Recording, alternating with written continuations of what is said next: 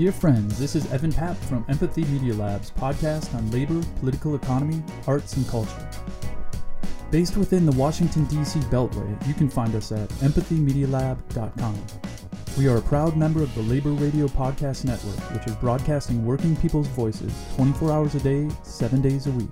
Check out our show and all the shows elevating the voice of working people throughout the world at laborradionetwork.org.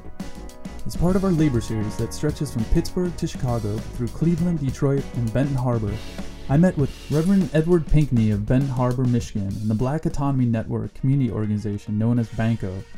In this 8-part series, Pinkney's fight magnifies the eternal struggle between labor, capital, race, and political economy. Part 6 highlights life in prison, human right violations of prisoners, mentoring prison youth, and keeping hope alive.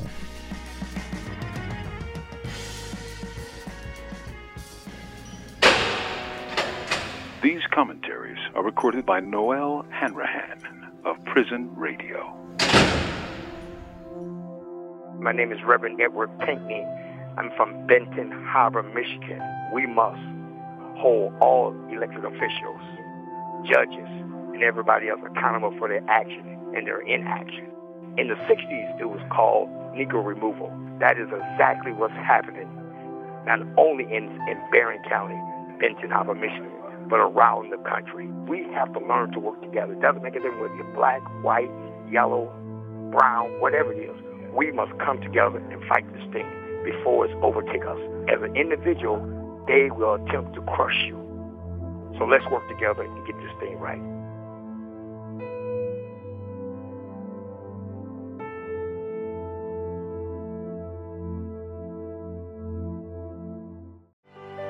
We know there is no right way to do a wrong thing. We will continue to make good, honest appliances that inspire trust, so that future generations can continue to depend on us.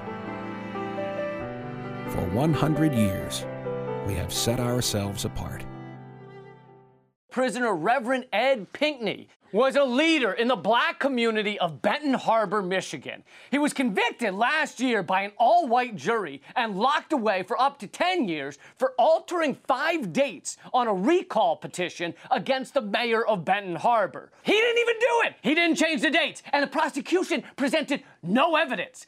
They went after Reverend Pinkney because he was getting in the way of Whirlpool, the multi-billion-dollar corporation that makes your washer and dryer and that crap. It's headquartered in Benton Harbor, and they want to transform this economically devastated city into a private lakeshore playground for the wealthy. Whirlpool, for example, pulls the strings behind the scenes, corrupting judges and politicians, such as Michigan Congressman Fred Upton, the heir to much of the Whirlpool empire. I went on to prison December 15th. First, I went to quarantine in Jackson.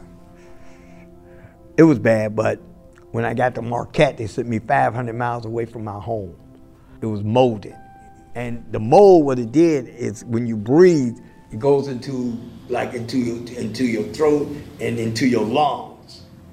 And then I started losing weight. I started getting sick. And I told myself that I was not going to die in prison. You are not going to kill me here in prison. I'm not going to become a person that you know that's going to die in prison. That is not going to happen. It had bugs in the food. They call them potato bugs. That was in the food. Old bread they would give to you. Spoiled milk they would give to you. The food would be so bad it wasn't worth eating. If you eat it, you get sick. Just last weekend, maggots were found in a crack near a serving line. Now the Department of Corrections says maggots crawled into the Charles Egler Reception and Guidance Center. Prisons across the state continue to see food shortages. They would tell me you just got some extra meat. Thought it was okay. It was supposed to have been funny. You know, the guards and stuff say, well, you got some extra meat. We're gonna have to subtract that off saying that you got an extra piece. There's a cookie or piece of bread. You can't take that back to your unit.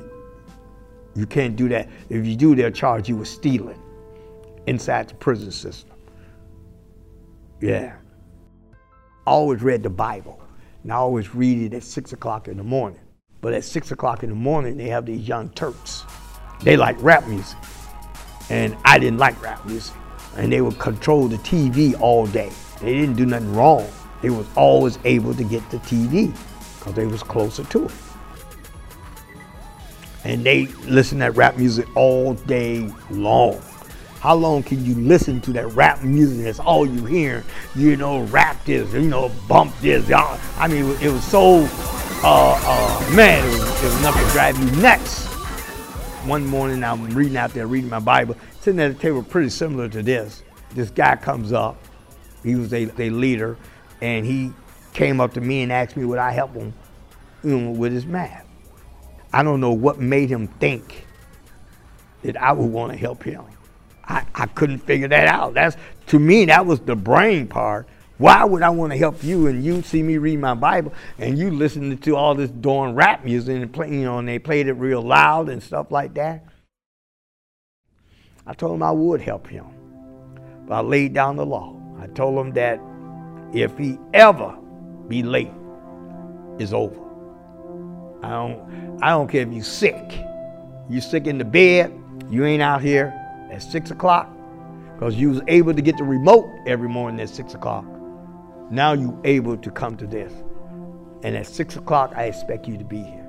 And the first time you're not here is over. So you're on your own. So I shook his hand, made a deal, and he was always on time. Never, ever was late. Also started teaching them English. I taught them the basic fundamentals of math. Adding, subtracting, multiplication. When we see each other, I give them timetables. What's 10 times 10 and all that, you know, 11 times 11, you know. And to me, it sharpened their mind and got them ready. It started growing. It went from him, then it got to be 4, 5, 6, 7, 8, 9, 10, and finally got to be 16. And we was ready then. We had a regular school. The most important thing, we got 8 people, got their GEDs. But what they did for me, they became my protectors. Probably without them, I probably wouldn't be here today. I'd probably be dead somewhere. I used to read a book to them. Would sit there and listen to me talk to them and read this book, The Death of a King by Tavis Smiley. It shows what we can do if we learn to work together.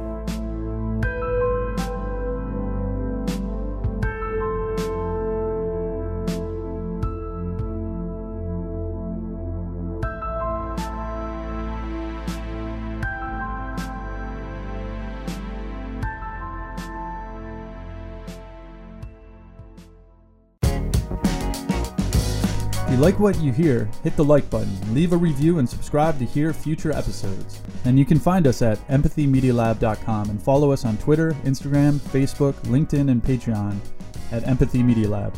Stay well, everyone, and educate yourself, organize, and mobilize to fight the power and create a brighter future.